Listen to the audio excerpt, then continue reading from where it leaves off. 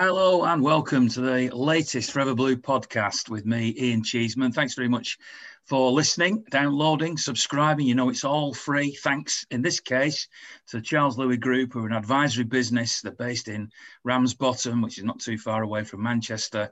They're an advisory company on development finance, mortgage advice, and estate agency. They started out life as a simple mortgage company offering buy-to-let, first-time buyer and moving home mortgages, but they now provide support for the whole property transaction process, including an independent estate agents and an expert commercial financial team and a renowned mortgage team.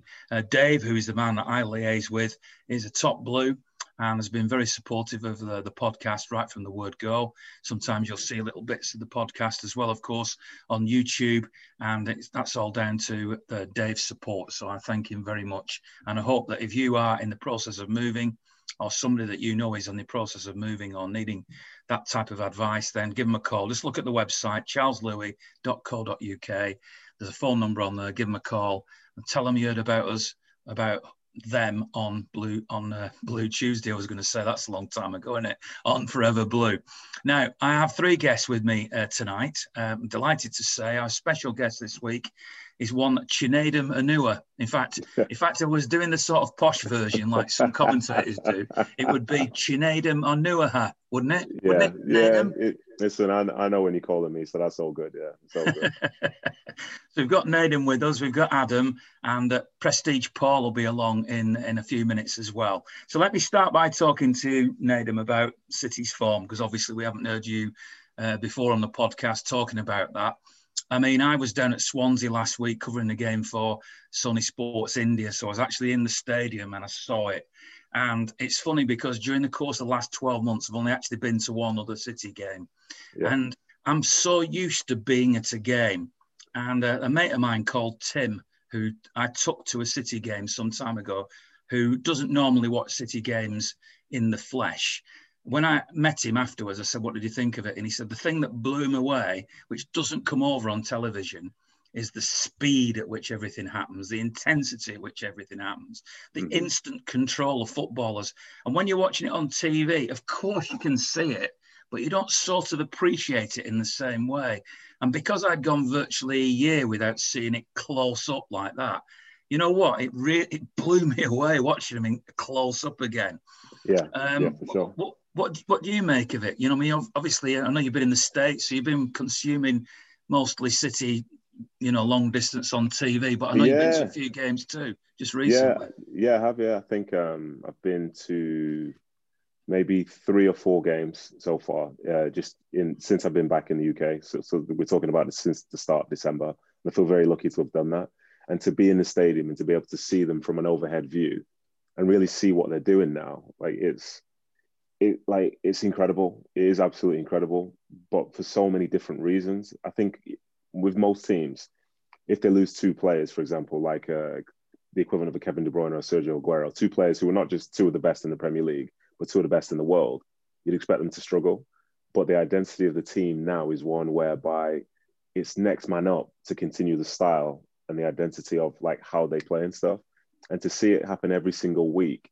And instead of, say, maybe in the past you'd have criticisms about, you know, Pep changes it too much, he's rotating this too much and so on and so forth.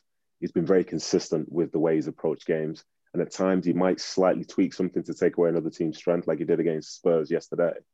But it's insane. Like, was it 15 or 16 wins in a row?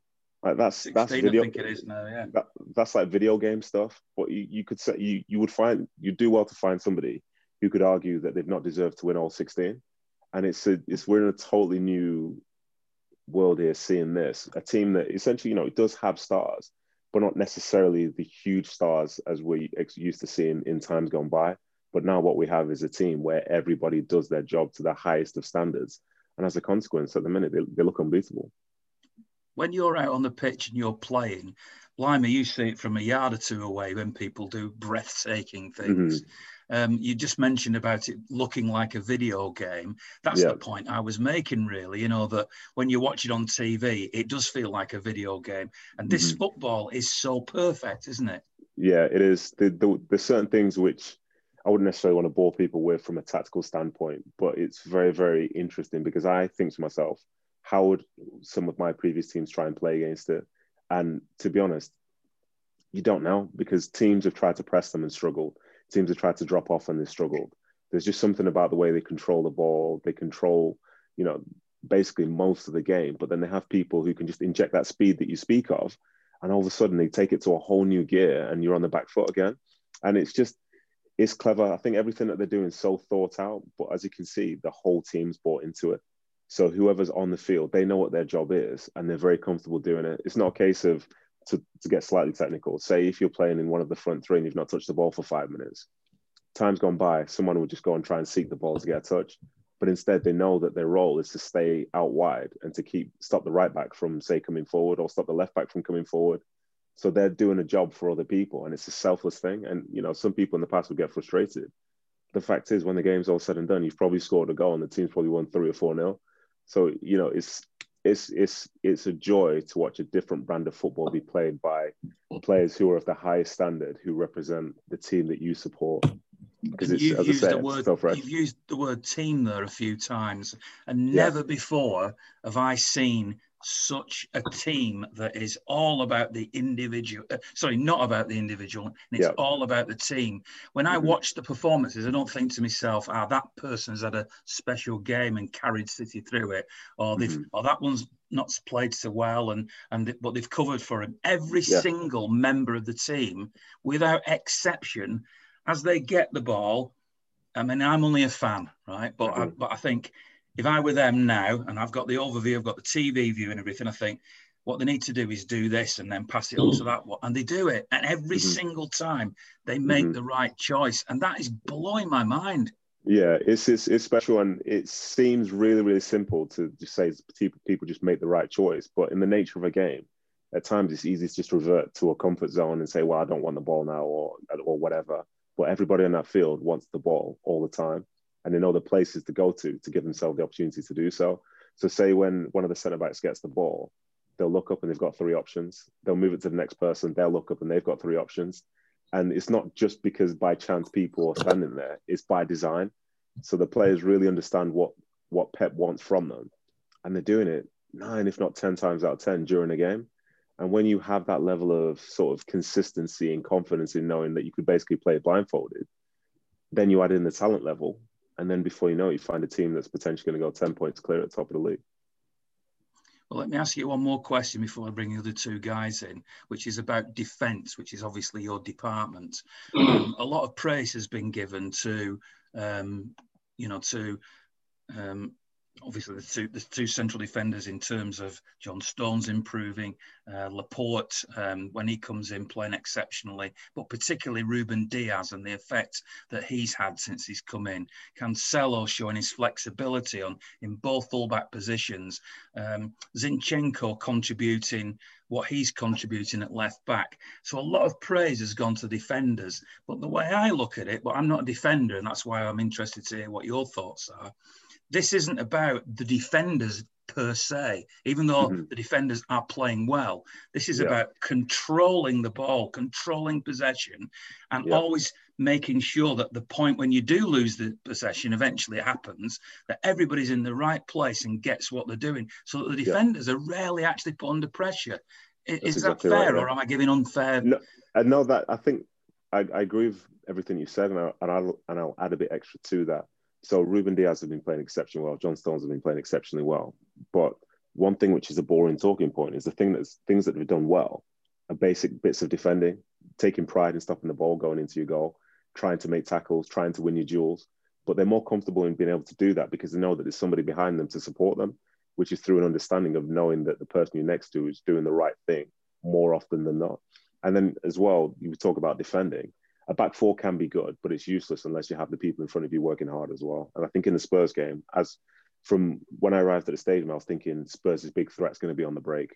How is City going to deal with it? Son's a flying machine and so on and so forth. But then it seemed like most times whenever Spurs had the chance to turn in midfield and try and create something, 3-4 City players swarmed in on that player. And it meant that the pass that player would play off would either be something that's either negative or a poor quality pass. So they're able to stifle attacks in the right zone. And it's because like the defending is from one all the way through to the 11.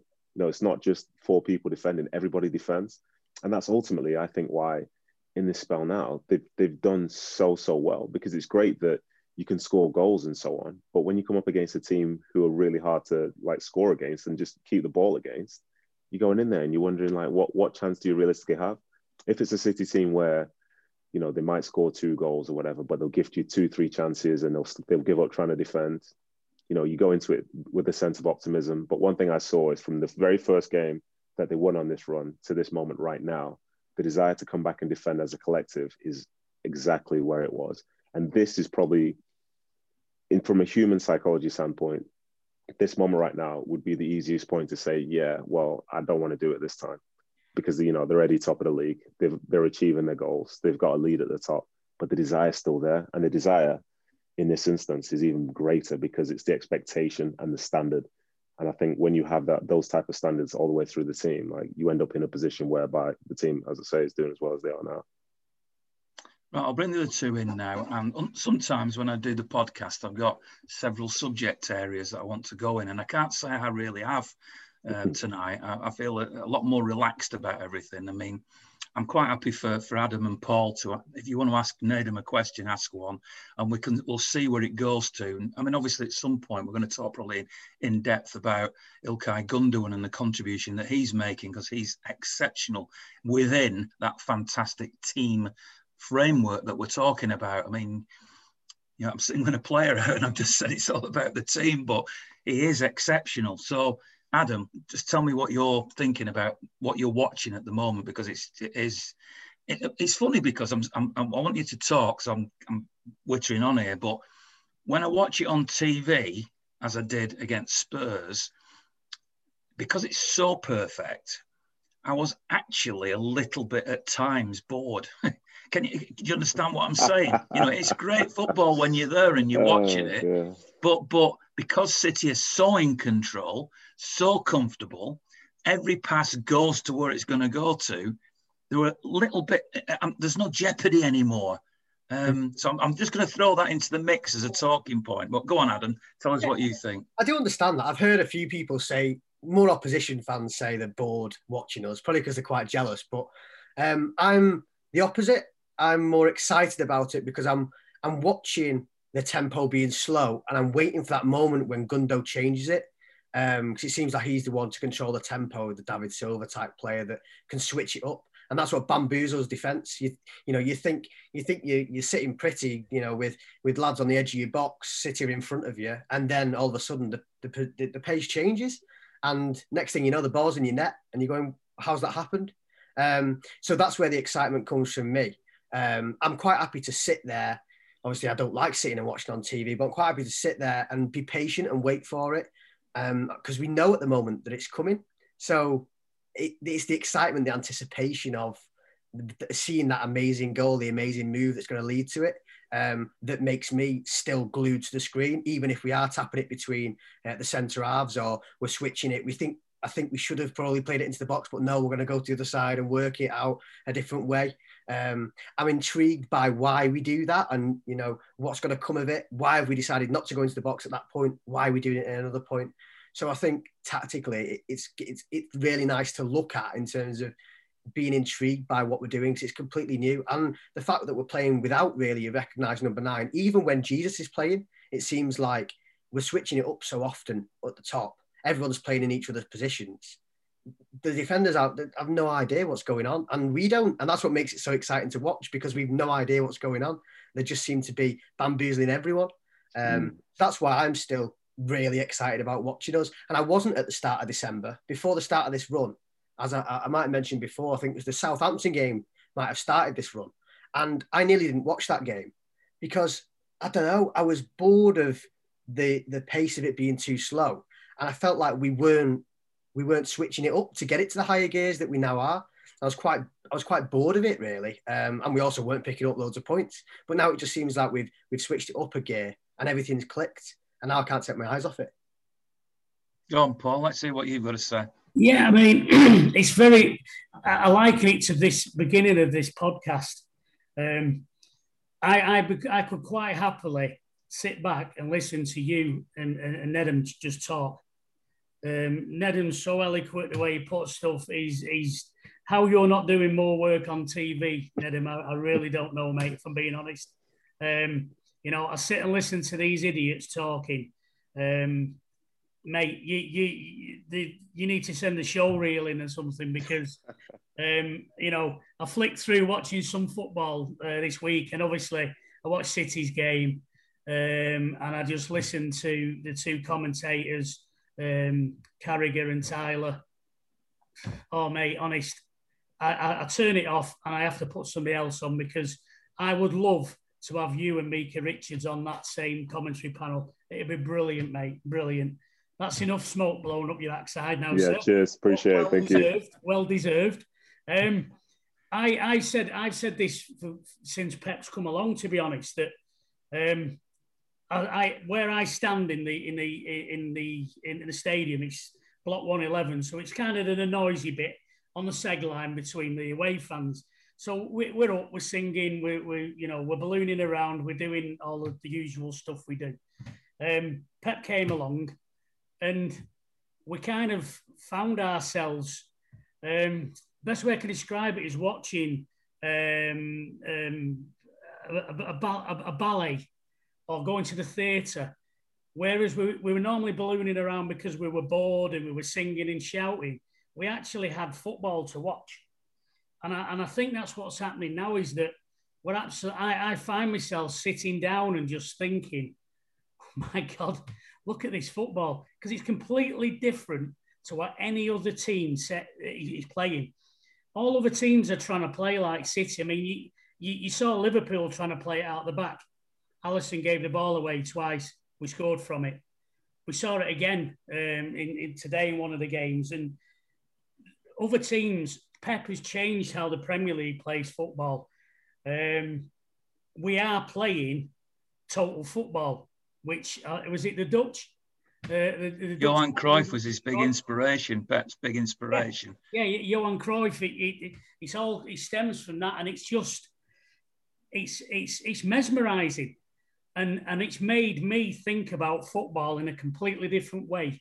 Having had this lockdown and having to sit and watch more games than I've ever seen in my life, because as you know, Ian, I'm always at the games. I'm at the games home and away, European games and everything. So I don't get to watch it on the telly like I have been doing. One, it's not great watching it on the telly. I must admit, I prefer to be in the ground. But because I've had to watch it on the television, I've become more analytical and I see things different. And I'm missing goals sometimes because I'm watching what other players are doing around the pitch, rather than watching where the ball is and watching the off the ball movement and the running. And I mean, I mentioned on Twitter this week about Jesus. He, for me, has come back in this COVID spell, if you like, a better player. His positioning, he's getting involved out wide. He's putting balls across now. He's actually not just a playmaker. He's become a more fuller footballer for it. Pep did it with Aguero. For me, Aguero was an all-out-and-out striker. Once Pep came along, I think he dropped him a few times. He wasn't in the side, and everyone were complaining about it. And when he came back in the side, his work rate was upped. He was more of a team player. And every single player that gets in that team can play football. We can knock the ball about. We're all comfortable on the ball. I say we, obviously, I've never been on there, but you know what I mean. And it's beautiful to see. And my feelings on this watching football and the fans not being there. But as the season's gone on now and we've got little targets, like it was 15 games and it was 16 games. It's now 17. And now it's that little thing of, clean sheets. The defenders want to clean sheets. People, little packs around the pitch. I always think footballers work in little packs. My thing was rugby, so I used to work in a pack. And you used to work around and they're all setting themselves little goals. Midfielders, they don't want to miss tackles. They don't want to misplace passes. Goalkeeper doesn't want to let a ball in. He wants to keep a clean sheet. So there's all little units all around the field that are all playing for each other. And that is what our success is. We're playing as a unit, playing as a team. And I hate to say this, and this isn't any disrespect to Kevin De Bruyne, but I think we play better as a unit, as a collective, when Kevin's not in the side. Now, that's not saying we should drop him. I'm just saying what I've seen from watching City play since he's been injured. That's a bombshell to drop, but there you go. That's quite a statement. What do you think, Nedum? No, I understand what he's saying, because I think in his talent not being in the team, then ultimately people had to step up, and the style now wasn't based around, say, one player who is exceptional. We've got some very, very good players within that side, and they are all doing their job. But it'll be interesting to see when Kevin does come back, because then does he come in, or does he earn the right to come in by doing the things which the group have just done while he's been out? Or does he come in and switch things up a little bit because Kevin's in there? And to be honest, I'd fancy Pep to say to Kevin, like, your role is going to be like one of the roles of the people who've been playing whilst you've not been there. Because for as much as he's an exceptional talent, I think City are proven in this spell now that it's about the 11.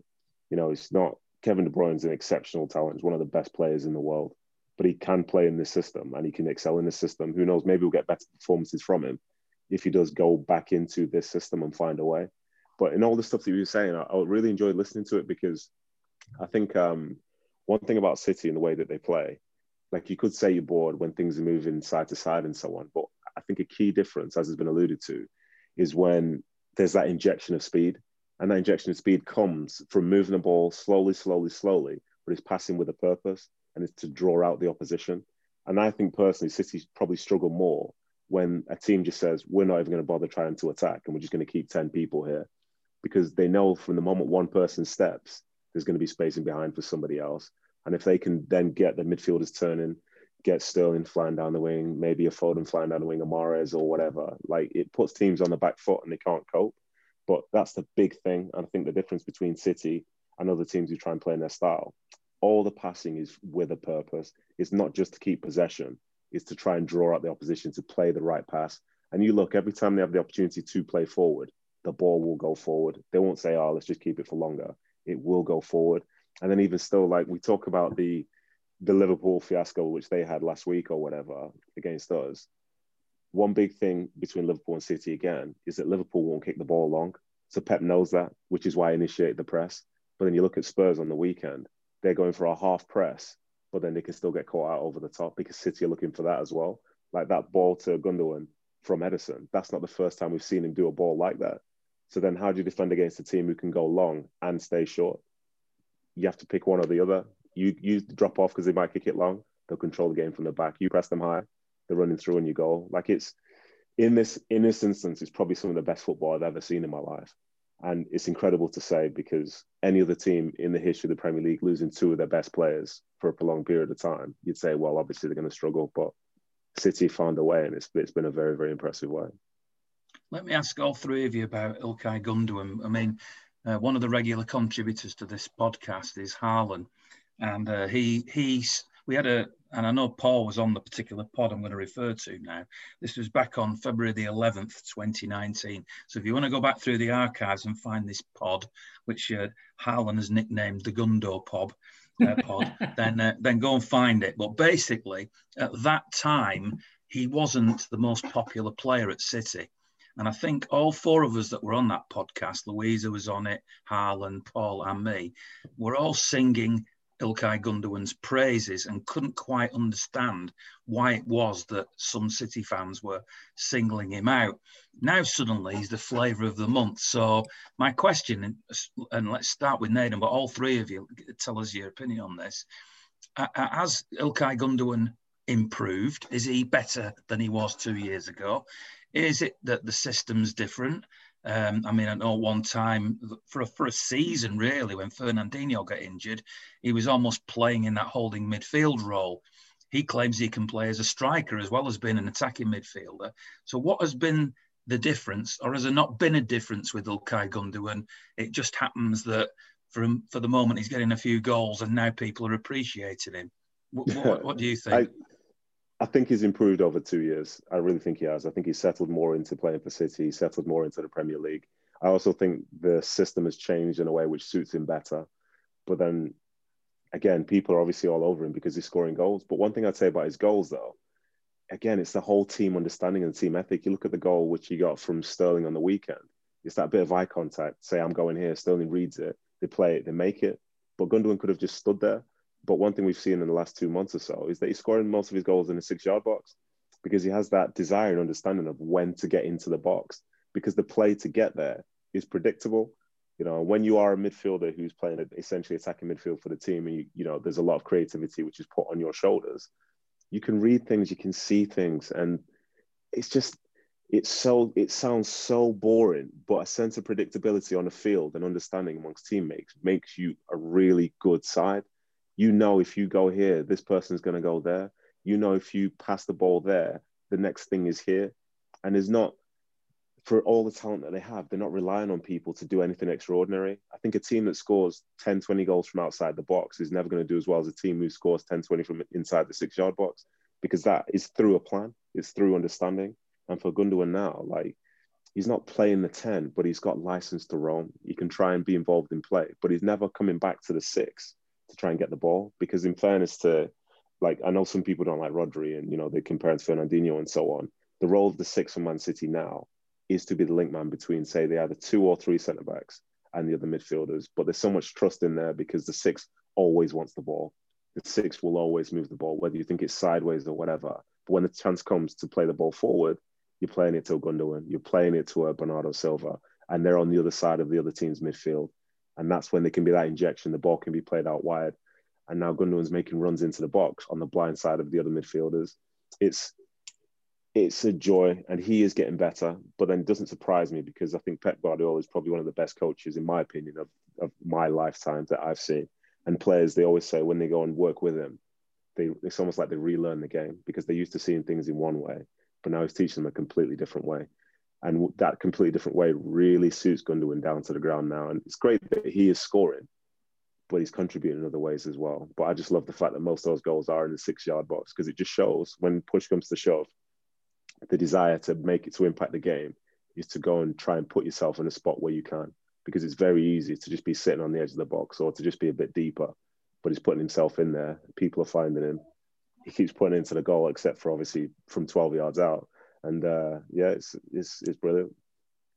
I know that City probably have to win the Champions League for this to happen, but he's been spoken about as a potential Ballon d'Or.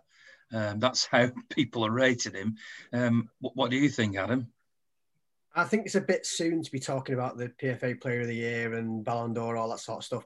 You know, he's been class for 2 months now, and I think he needs to carry that on now until the end of the season. Be considered a PFA Player of the Year winner or Ballon d'Or or whatever you'd like. I think Diaz is probably more suited at the moment to winning that if I was to pick anyone from City's team. But I was probably one of the people who was a bit anti-Gundo. I didn't hate him, but he would never be in my starting 11 over the past 3-4 seasons since he's come.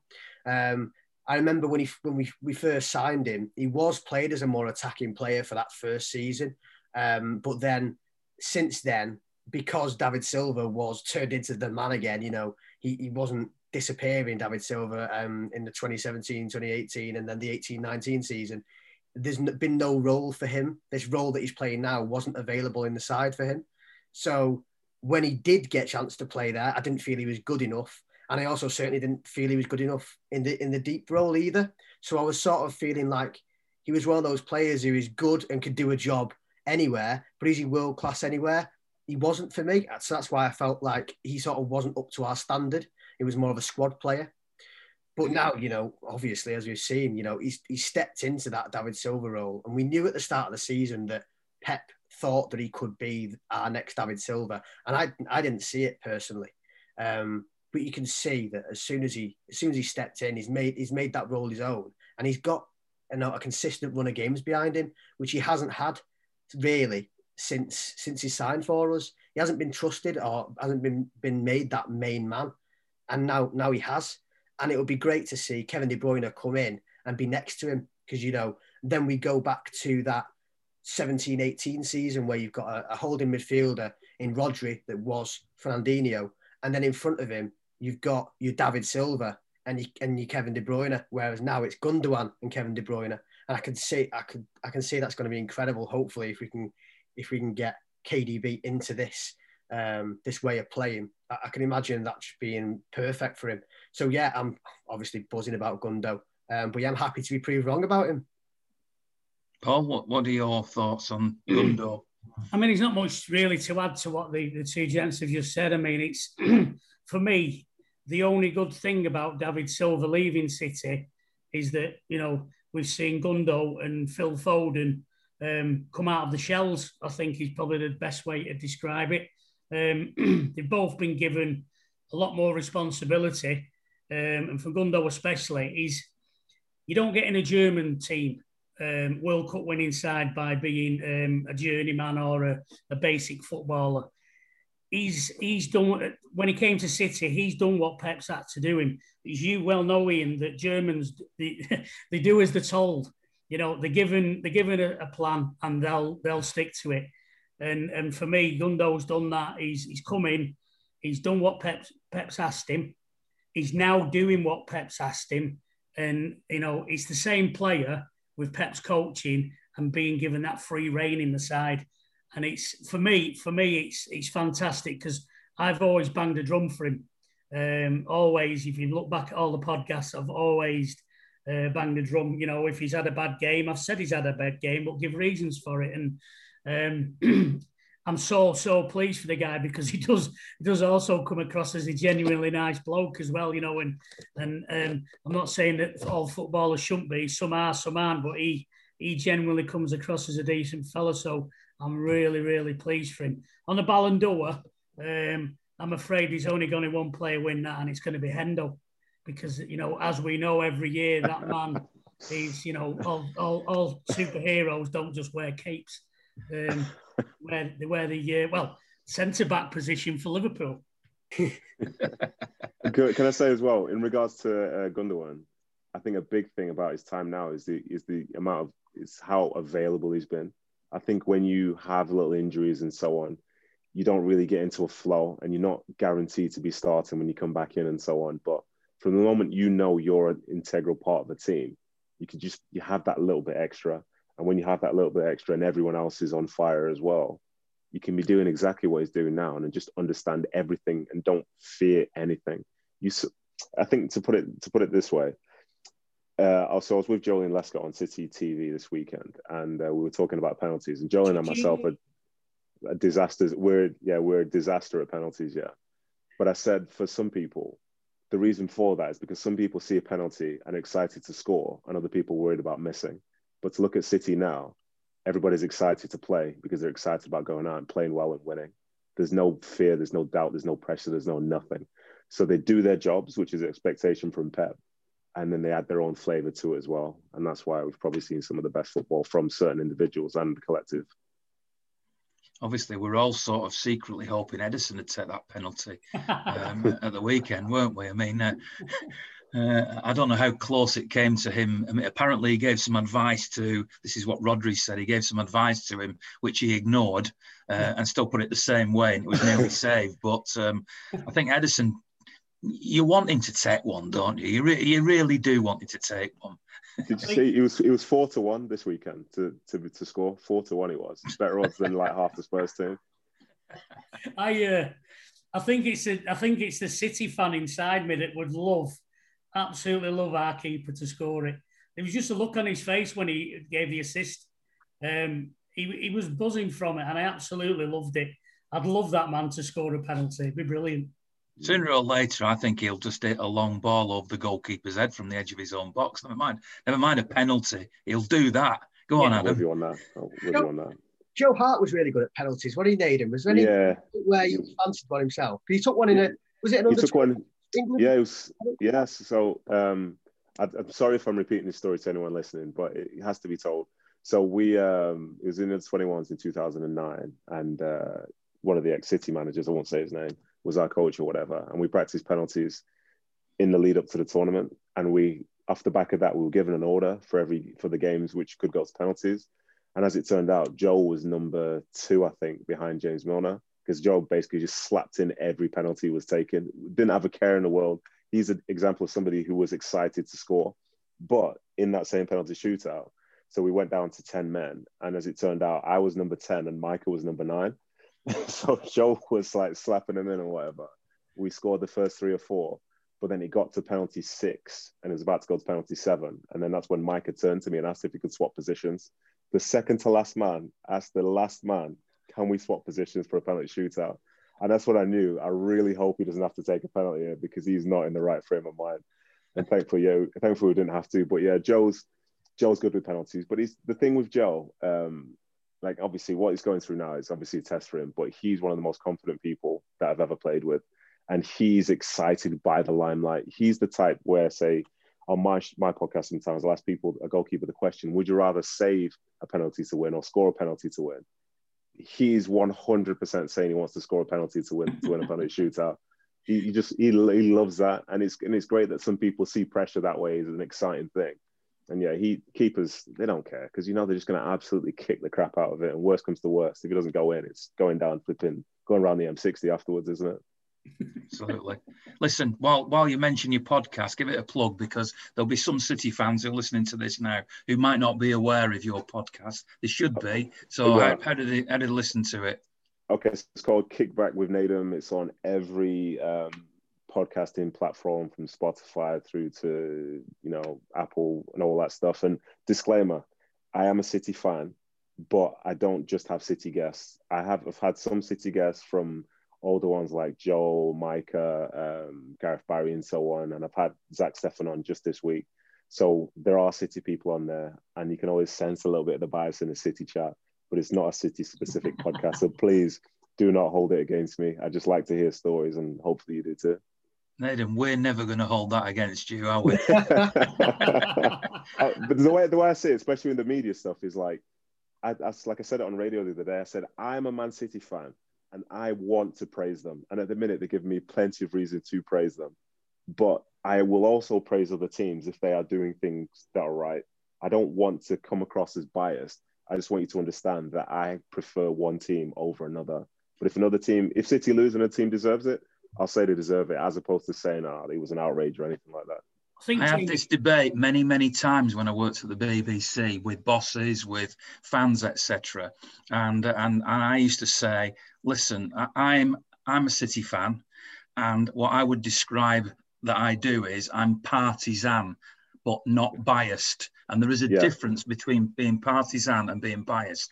Partisan, you can want a team to win, be right behind it, want to praise them in exactly the way that you said. But if you call it as it is. So if a City player gets a penalty and you don't think it was a penalty, you can admit that, but just say, who cares? City got the penalty. That's the difference, isn't it? That's the line. And I think you probably go down that line, don't you? Yeah, 100%. Because for me, I know what it's like to have been a player at lots of different places, whether you are the underdog or whatever, the team that's going to Old Trafford and, you might have had a great game, but no one will even mention you because Sir Alex said something at the end of the game and all that stuff. Like, I think everybody deserves the right to be viewed in the same manner. So what I do, I never say, and I try not to ever say I'm going to go and watch a player. I'm going to go and specifically watch a team. I'm going to watch a game. And whatever happens in the game, happens in the game. And it's a lot easier to see what's actually going on when you're not solely leaning to one side and disregarding what's happening on the other bit. And I think overall, that's what people deserve. Obviously, if I'm on City TV, I can lean a bit harder into the City side. But the fact of the matter is, when you're on BBCs and so on, like I'll call it like it is, but just know I'll be laughing at the end if we're winning, and maybe just a bit more somber if we're not. I think picking up on something you just said then, which isn't quite the same subject but similar. Pep said on Friday at the press conference that a defensive midfielder, and you already touched on Rodri not always being everybody's cup of tea, that position doesn't get as much praise as it should do. So now Gundogan's getting all the headlines because he's bagged all these goals where maybe he was a bit underappreciated before. As a defender who might not have had the same level of praise that strikers in the same team you were playing in or creative midfielders with assists were getting, did that ever frustrate you? Do you think it would frustrate something like Rodri? No, I don't think it would frustrate someone like Rodri. And to be honest, like the fact that they've just won 16 games in a row, I think he'll be able to overcome it. But I always did find as a defender, this is what I hated. So I was never somebody that would give too many verbals on the field, although I wanted to. And the reason I never did was because the striker only needs to do one thing well in a game and they receive all the accolades. So you could never talk too much until the game is done. You know, that's what I hated. But that's just the nature of the game. You know, people watch to see goals going in. People judge strikers on how many goals they've scored, not defenders on how many tackles they made or how many interceptions they've had and so on. So you know that it's an uneven playing field from the get-go. But one thing I'd say about Rodri, Fernandinho, going back to like Gareth Barry's, Nigel de Jongs and so on, the 6 is such an important role, because when you look at City's team now, when you look at Stones, Diaz, Laporte, most of the balls that they play are either to each other or to the 6. Most of the defending that begins for City before it gets to the back 4 goes through the 6. The 6 is there and is an integral part of not only starting attacks, but start initiating the defending as well. So if you talk about how they're scoring some great goals or how they're defending really well, like that is the central point of it all. You find us, if you put City's team, if you have City's team now, but you have a 6 that doesn't want the ball all the time, you'll see City probably score 50% fewer goals. If you find a 6 that's constantly out of position, you'll find they'll probably concede more goals. But the fact is, that role there is special. Like to call it what it is, when I was younger or whatever playing for City, it's not like we were the best football team ever. But the amount of times when you can hear people shouting on the sideline, get the ball down, play. And you're like, yeah, I'm going to play. So you get the ball rolled to you from the goalkeeper. And then all of a sudden, all you see are numbers on people's backs. You see numbers and fingers pointing, kick it forward. But then you play it forward, lose the ball. And before you know it, you're getting all the grief yourself. In this City team now, through that 6 and through other players, or you're seeing the chest, you're seeing their hands. And to relate back to City again, I knew City changed when they bought David Silva, because he was the first player. When I had the ball, he was coming towards me with a man on his back, and I didn't play it to him because I'm not used to that. And he pulled me to the side afterwards and said, give me the ball. But I said, you had a man on you. He said, that's when I want you to play it to me. Like, he's somebody who was always given an option, who has the personality and knows that if somebody comes with him, gives them a chance to play it around them and move and do the next thing. And that level of composure, even under pressure, is what they have all throughout the team now. And it's no surprise, I say, that they just dominate games. And that bit of analysis is why Paul wants you on TV, why I put you on TV, because I don't want to sound smart aleck here, but that's what I see too. But I can't say it as eloquently as you or with the same authority, because you played the game. Yeah, I know what you're trying to say, but the thing about TV, firstly, is I don't have a wardrobe big enough for TV, whereas Micah does. Like, I'm more a radio guy because I can just turn up in my pajamas. But with the TV stuff, you can see that there's a certain amount of people who do everything. Like at the minute, I'm not sure if I've got a subscription to BT Sport or to seeing Rio Ferdinand. You know, that's just what it is. And to break into that, you don't, unless you've got a Champions League winners medal or like 5 league winners medals, they're not really there for it. But it's a shame, because I think some people, they say it like how it actually is, but others, they're saying things which I really don't understand. Like there was a host who recently was saying how, I think for United, they were not playing. They said Van der Beek was having a bad game or something, and they kept doubling down on it, saying it. And they're saying the players, they're not giving him the ball, they're looking at him and they're not playing it to him. And I'm like, at no point in my career I've ever, even going back to like Sunday League, I've ever seen somebody be open, that's the right pass, and somebody not play it to them because they don't think the player's good enough, especially at the highest level. So I said, that's weird. And then he said, but with Fernandes, as a player, you know, they're just taking extra touches and looking to find where he is on the pitch and they're going to play it to him. I was like, that doesn't happen. That's literally never happened, because you played the right pass in the right moment. You're not like, oh God, I'm having a panic attack. Oh, where's Fernandes? Oh, is it left back? Let's kick it back to left back. It's like, it's not a thing. But unfortunately, those people, the ones who've won stuff, they're the ones who essentially, you know, they do have an insight. They have more insight than people who haven't played. But I just know that the stuff that they're saying isn't true. And as every day, month, year passes from when they were playing, the stuff that they're saying has become more and more wild. And I'd love to be able to go up there and challenge it. But then the other side, again, with TV, is you don't have the time. From when I was on BT Sport doing City versus Newcastle, I think, they ask you a question, and someone's in your ear saying, right, 30 seconds to get your answer off. Okay, fine. I say my 30 seconds. And then the next question comes into the co-host. He's got 30 seconds and he's spoken for 25. And I completely disagree. I've got 5 seconds to like try and fix it. Well, I can't. So off it goes. So it's a tough job. But I think for me, I think some people play the game and some people learn the game and knew the game. because there are plenty of people who go out there and just kick a ball around and play like throughout their entire careers. But then other people who understand why City are doing well. And it's not just because Gundogan's just like scoring loads of goals. It's because of the whole team aspects, but they don't see it. They don't understand it. They don't understand why, say, City go and press Liverpool more is worse, because you look at the way Liverpool play and the keeper doesn't like to kick it long. Like, you can read into those things if you understand the game, but you don't necessarily need to understand the game to play it. And it's same on the other side when you commentate or discuss things as well.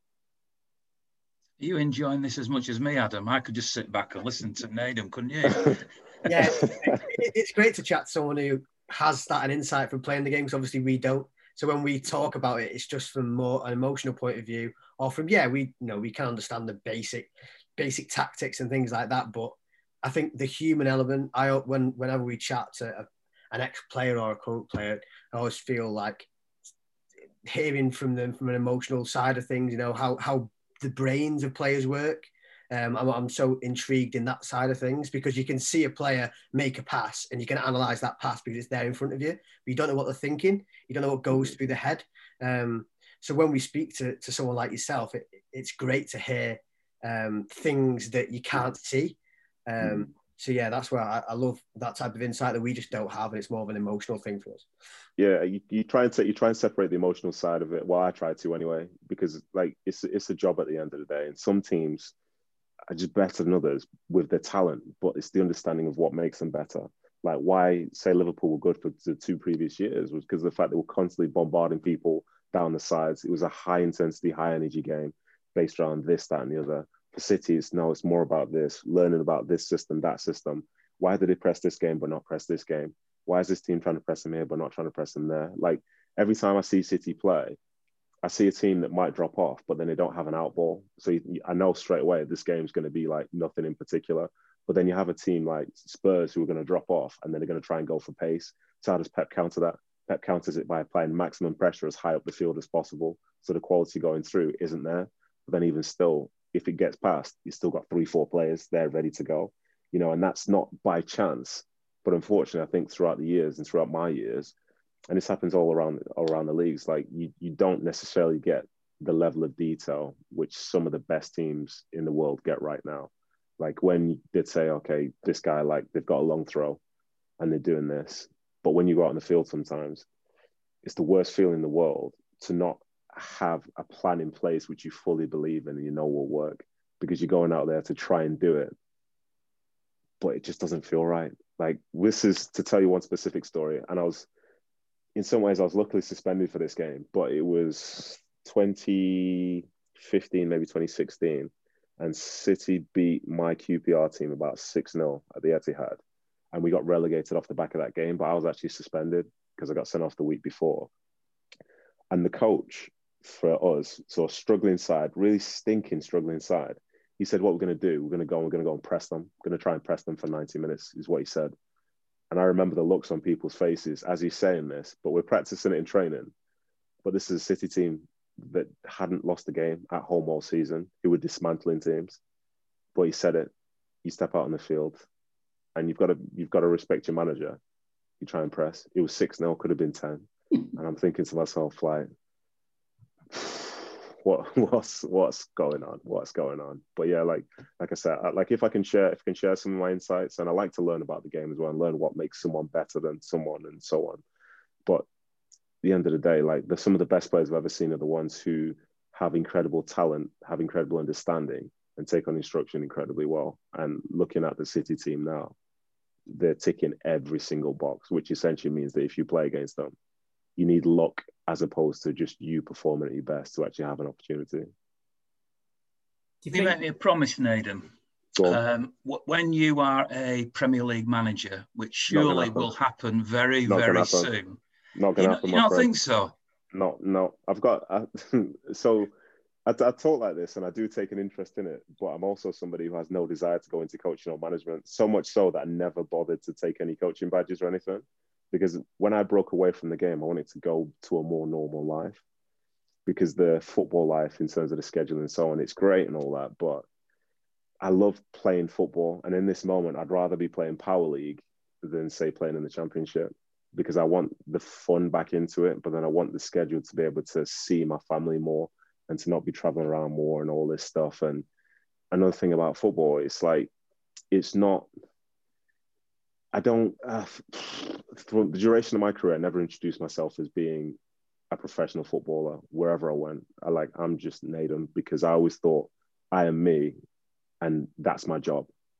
But for some people, I think their lives have been defined by their careers, and they always need that sort of moment or conversational starting point or whatever. It says, yeah, I am football, I am this, I am that. And as a consequence, they can't step away from it. But in the last 3-4 years of my career, the thing I enjoyed more than anything were my days off, because I could go on adventures with my family and go and see certain things, go and do certain things. Like, I love training and I love playing in games, but it's just at a different stage in my life. And I don't necessarily want to enter that life again, especially as a coach or a manager or whatever, where the hours are longer, the pay is less, the stress is greater, the control is less. And it's just, and you're doing it for longer. Like, when I lay out like that, I think to myself, why would I have any interest in doing such a thing? Because at the moment, like, I can watch a few games a week, talk about it, and then just go home. And it's like, it's kind of warm in the studio. Like, I'm all right with it. I can completely respect where you're coming from, but what a waste, because you are such a talented man. I'll try. I'll try and add value to something. Like, if at some point in the future I could maybe like do some mentoring, say at City or something like that, then I'd love to do something like that, which is a bit different. But in terms of the whole technical, like, performance, going out, playing games and all that side of it, like, I'm happy to be away from that, but I would like to, share my knowledge in whichever way I can. What I was going to say, which is now a moot point, is when you become a Premier League manager, still come on our podcast and talk to us. But you don't need to worry about that now. Yeah, I'm talking to you either way. It makes no difference. I could be like international manager. I'll still be coming on. Don't worry about that. So let me. This hour's gone past so quickly, and I apologise really to Adam and Paul. I haven't talked to them as much as perhaps I normally would do, but I'm sure they agree with me that hearing your words, Nedum, is just such a joy. We need to get you back on the podcast again soon. Yeah, I appreciate it. In terms of going forward, then, with your analytical brain, and obviously I will bring the other two in on this as well. It looks to me, and I know that all three of you, for different reasons, may well not want to say this, but I will say it. The league's over. City are going to win the league at a canter. They're going to win it at least by 10 clear points. It's very, very obvious to me. But there are still cup competitions. So Spurs, League Cup final, one off, just beaten Spurs. A reasonable chance to win that. Tough game at Everton in the quarterfinals of the FA Cup, but it's a one-off. It's a 90-minute game with the prospect of extra time and penalties. And then there's the Champions League, the Holy Grail. I've described in a couple of newspaper articles that I've written as that this team is perfect. But I did qualify it by saying, doesn't mean you can't lose games, even though you're perfect. Now, that's a complete contradiction, I realise, and you could probably say it more eloquently than me, Nedum, but that's how I feel, that it is absolute perfect football, but that still means you can lose. Is it possible that this season, City, the way that they're playing, can actually win all 4 major trophies? Or do you think that there is a way that other teams can beat this, what seems to be a perfect system? Who do you want to go first? You. You have to say, absolutely, they can win 4 trophies. They can. If they will, it's tough because of the fact that things are over just one game. I think it doesn't necessarily level the playing field, but it gives the other team a greater opportunity because you just have to get it right on one occasion. I think I fancy City over 2 legs against pretty much any team on the planet right now. But in a one-off game, you just don't know what's going to happen. Because City, for as much as they're playing great now and they're scoring goals and so on, there have been certain times on this run where teams have had an opportunity. And maybe it's different if City go behind. Maybe it's different if they maybe go behind and they've got a man sent off. Maybe somebody's injured. Maybe someone's struggling. There's the same reason that we love watching City right now dominate people is sort of the antithesis of the fact that we also love the game because you never know what's going to happen. I don't think there's that sense of are guaranteed 4 trophies because they're playing so well right now. And I think that's ultimately why we watch, because you never know. You have a feeling, but you never know. It's the same reason why Leicester win a league. It's the same reason why, say, for years, people used to say, if you put a bet on like Barcelona, Real Madrid, City, United, blah, blah, blah, all at the same time, it never came in because they never all won on the same weekend. You know, it seems like it's predictable, but it's not.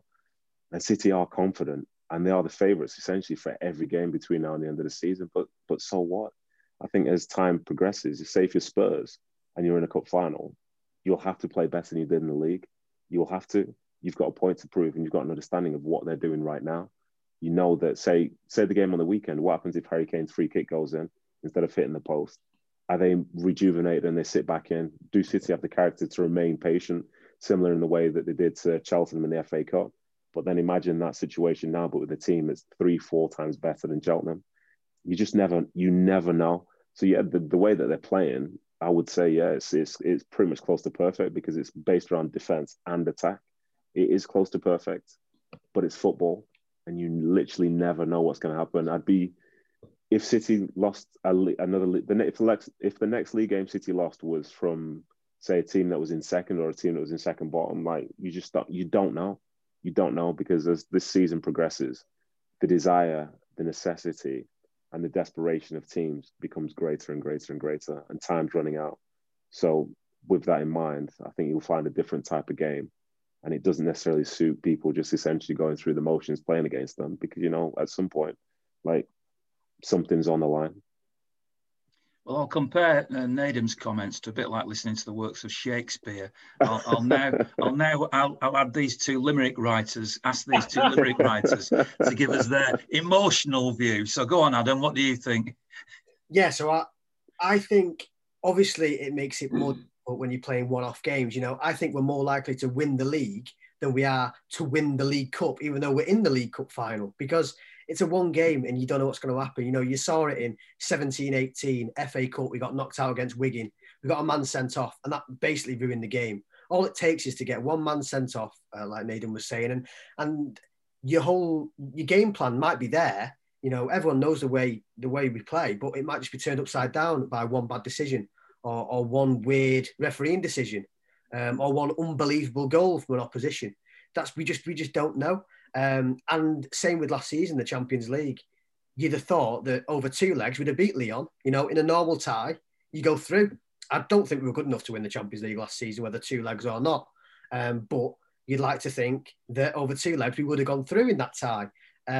So yeah, it's that one game side of it where we've got 90 minutes, and one thing can go wrong in those 90 minutes, and that's where I'm worried. If everything was to go to plan, if you were to put the season through a simulator without any crazy things happening, of course we'd win everything because we're probably the best team out there at the minute. But life isn't like a simulator, and crazy things happen, and we just can't predict it, can we? But you know, we at the moment are giving ourselves the best chance to do it. So yeah, that's all we can say, that we're prepared for if something goes wrong. You'd like to think that we'll be in a position defensively that we can deal with that better than we have been able to deal with it over the past few years. Paul? Well, I think today on Valentine's Day, the appropriate thing is them 3 little words, VAR. I think you can sort of. What scares me? I'm not saying it's the, you know, there's this thing from above, conspiracy theories and all the rest of it, but I've seen some of the amazing decisions just this weekend alone, and that's what scares me at the moment, is that we can get, you know, a very tight game, and it's gonna be finalised by some clown working VAR. You know, some of the decisions that are being made at the moment. You know, the other thing that I shouldn't be saying this, I hope we don't win them, because I want to be there and watch it.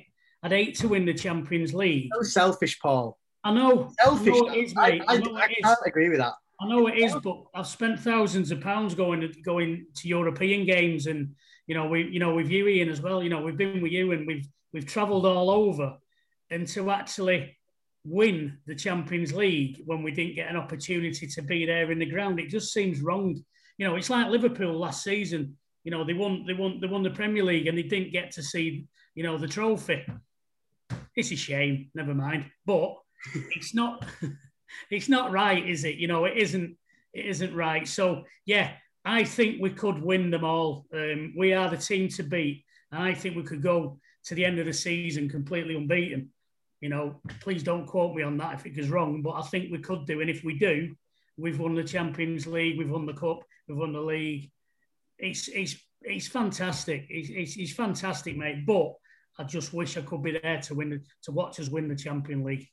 You see, obviously, I would agree actually with what Paul's saying, even though I know you wouldn't, Adam. But even if you took me and Paul and others like us out of the equation, the fact that it would be won in an empty stadium, so therefore could never compare to the moment that obviously Nedum in some ways wants to forget, but also remember when Sergio scored the goal past his defence. The fact that there was a crowd there, whether me and Paul were there, whether Adam was there, it doesn't matter who the individuals are, the euphoria that was in that stadium that day cannot be replicated by artificial crowd and on us watching it on TV. It'll never be as good. So I do absolutely relate to that, but it is what it is. We are where we are. Nedum, I've always wanted to ask you this. Being on that pitch when that happened, what was you thinking? Well, I'll tell you, from the moment the ball went into the goal, I'm not going to swear, but let me go back 5-10 seconds. So we had a throw in QPR on the right-hand side, which I took, and I jogged up to the ball because it was City. Otherwise, I would have walked to it. So I jogged to it because I thought I don't want a time waste, and I don't want to get any grief for it, but I could have time wasted. Got the ball, tried to throw it down the line to the guy who was there, but he didn't go there. So I was the last QPR player to touch the ball. So as the move's developing, I know as a player, like, you know when a goal is your fault. So I'm running back and like, please, please, please, please don't, nothing happen. Please, nothing happen. Please, nothing happen. Please, nothing happen. And I'm watching the move develop, bits happening. At this point, I can't even engage. The play never made it to my side. So the ball goes flying in. I don't know who scored, but I thought, oh my God, I've just relegated my team at City. Like, I'm distraught, stunned, lost for words. And then I looked over at the dugout, and Mark Hughes was celebrating. Mancini was celebrating. Looked over at the fans. The QPR fans were celebrating. The City fans were celebrating. So I was like, flip it, it means nothing. And then all of a sudden, that was like, that instance there for me personally was the best feeling I've had in football, purely because of the fact it was in Manchester. So I thought, because there was so many like subtext and stuff going on, because I'd never played Championship before. I'd been at QPR 3 months. I didn't go there to get relegated. So if everything went wrong, I would have seen my old team win the league with the manager who 99% of players hated. And I would have been relegated at home with my friends lifting the title. So I was like panic stations for the whole week. So for them to see that flip, and we can celebrate staying up with relief, and I can see the win for City. Like, I'll be honest, I didn't think I'd see a pitch invasion at the Etihad, but to see that showed how big an occasion it was.